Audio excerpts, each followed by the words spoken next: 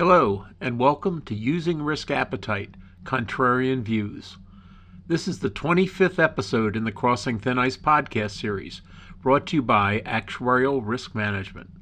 This is Dave Ingram, and I'm joined today, as always, by Max Rudolph.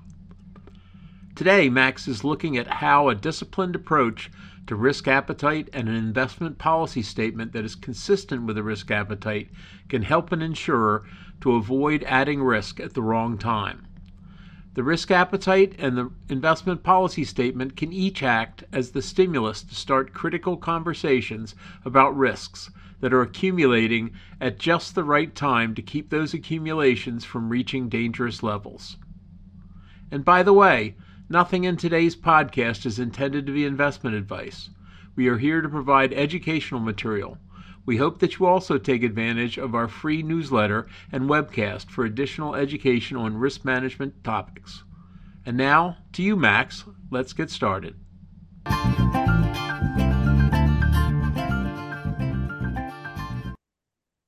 Risk appetite defines the strategy chosen around risk. Many insurers formally adopt a policy at the board level, making changes to it sticky and avoiding frequent updates. Our personal risk strategy provides similarities that firms can learn from. Each of us thinks we're rational, but we're likely to fall prey to the fear of missing out, like greed, when conditions are good, and fear when extreme conditions appear during a crisis.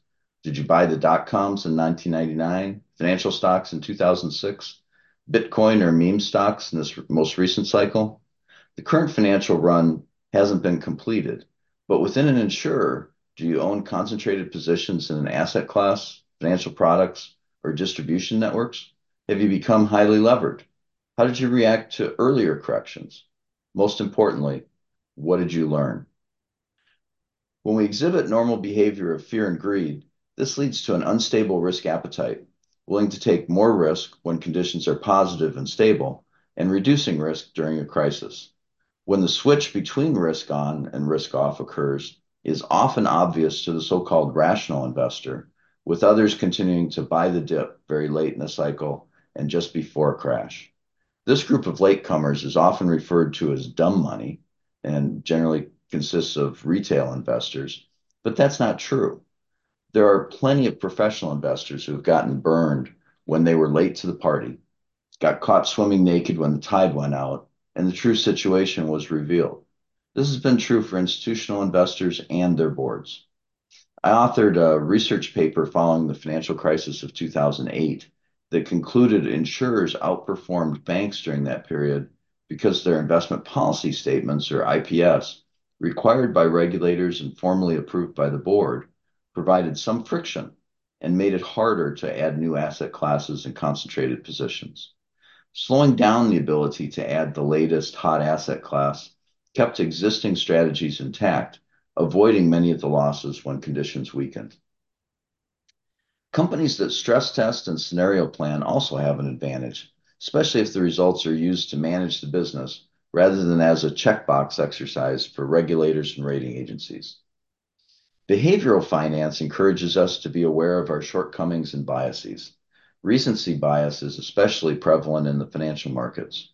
When others do well, we feel obliged to follow their lead, called herding, even if it's not clear why the decision makes sense for our unique circumstances.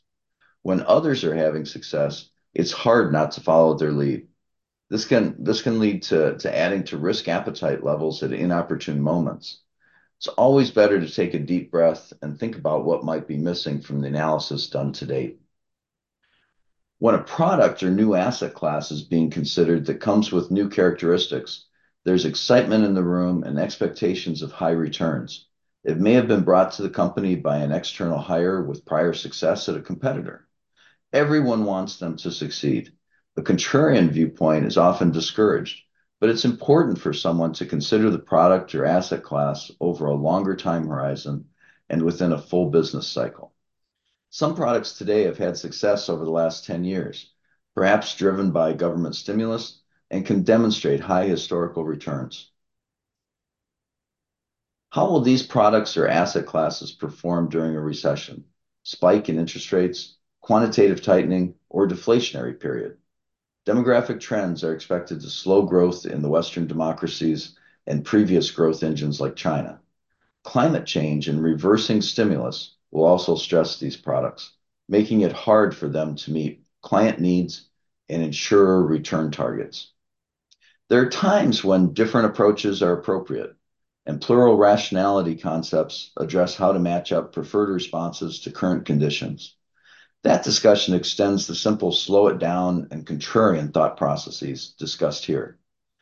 Formal risk appetites make it harder to repeatedly change practices without making it impossible. That's a good thing, providing time for additional analysis to be completed. A risk manager can often provide contrarian views that lead to thought-provoking discussions before decisions are made. It may seem like everyone else is being successful at your expense, but maintaining a mostly stable risk appetite will pay off in the long run.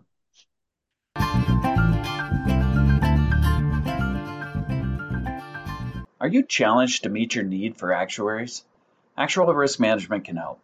ARMS Data and Modeling Institute, or DMI, is a team of talented and experienced modeling actuaries working with an extensive bench of senior consultants. ARM will partner with you to shift all or part of your actuarial and modeling needs to the DMI at a significant cost savings without sacrificing integrity. Contact ARM today about how the DMI's modeling and valuation services can help position you and your company for tomorrow's challenges.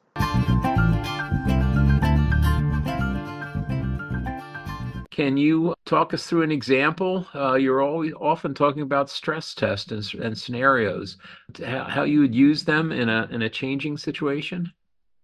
The risk manager should have a list of rotating risks that can be stressed based on both the current environment and also off of any risk interactions or concentrations, something that's not performing.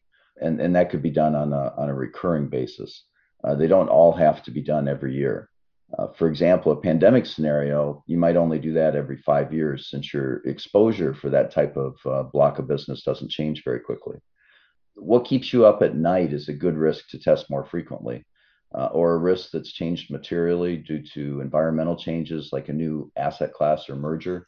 A good example would be the rapid change in interest rates over the last few years, whether they were going down or going up. That's a good time to add focus to that. Current options for scenarios might focus on the asset side with illiquid assets and credit risk. Dave, you've led the dangerous risk survey through quite a few iterations, and last year it opened about this time in December. Can you discuss when we should expect it and how it might differ from previous iterations? Well, thanks for that question, Max. Our dangerous risk survey is a great tool. I know of dozens actually of insurers who use it as part of their process every year to reassess their list of top risks. We are opening it again this year, today. We started this survey several years ago with a list of about 60 risks. We got them from 4 or 5 companies, top risk lists. We just merged the list and cut out the overlaps. We've been using this tool. It's a ranking tool called All Our Ideas. Some people say that taking this survey is actually fun. I can't promise that, but this year we wanted to make it a little easier for you by trimming down the list. Over the years. That list had grown from 60 lists up to about 80. And this year we're going to start out with trimming it down to 50. And all the risks that we dropped out were ones that had never once in the 6 or 7 years we've done this and made it into the top 25. But we think that with the pandemic being over now and the emergence of inflation and challenging employment trends, some of the major changes we've seen in the top rank risks over this past several years are changing again. We expect to see even more changes this year. For an insurer, what should the relationship between the investment policy statement and the risk appetite be? The investment policy statement, or IPS, it needs to be definitely aligned with the risk appetite. There's specific risks that the NAIC requires to be managed in the IPS for an insurer. But it should also go beyond that to consider risks that are emerging or due to interactions with other risks. That's something that I think we've not done enough of in the past, is looking at those interactions. Statistically, the law of large numbers says that risks like mortality and property loss will average out if you have enough exposure. But I'm more worried a lot of times about the systemic risks like interest rates and climate that impact everyone and are harder to hedge. And those need to be managed more closely. Question for you, Dave. You've seen quite a few risk appetite statements over the years. What do you think about using the risk appetite in this way? I'm of two minds on that. I guess one of the issues I've often felt about investment policy statements and using them as a major driver of risk management for the investment portfolio is that it's pretty much standard practice to have the concentration limits, the limits for how much you'd invest in a particular asset class to usually be set at around 200% of what the expected level of holdings for investment classes is, and that just seems to me like it's too wide of a road.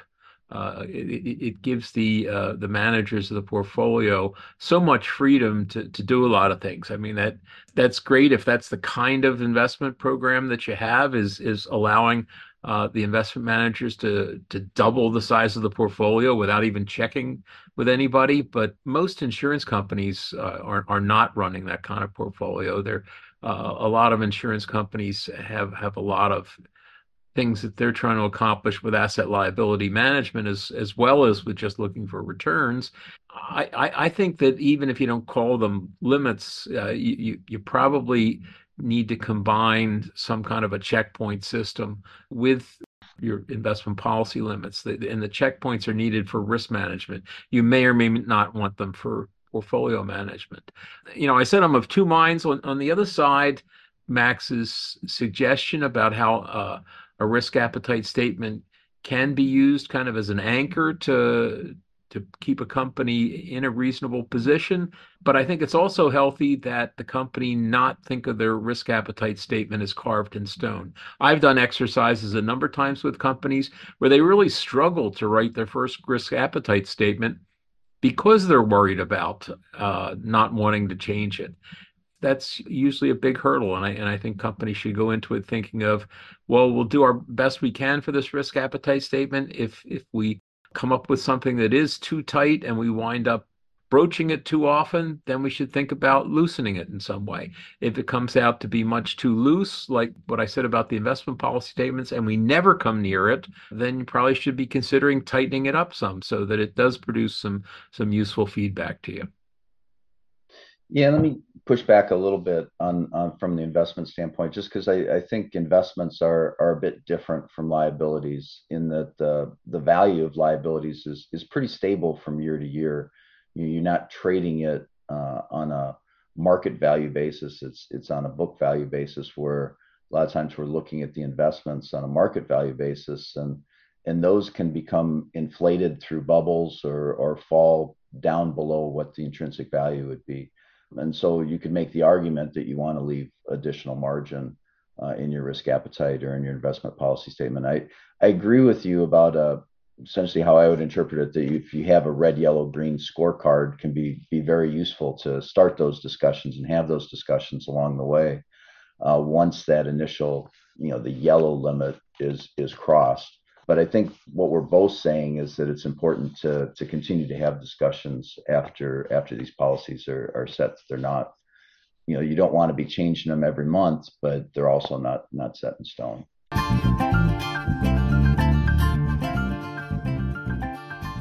There are many times when it is good to pause and listen to a variety of viewpoints about your risk taking.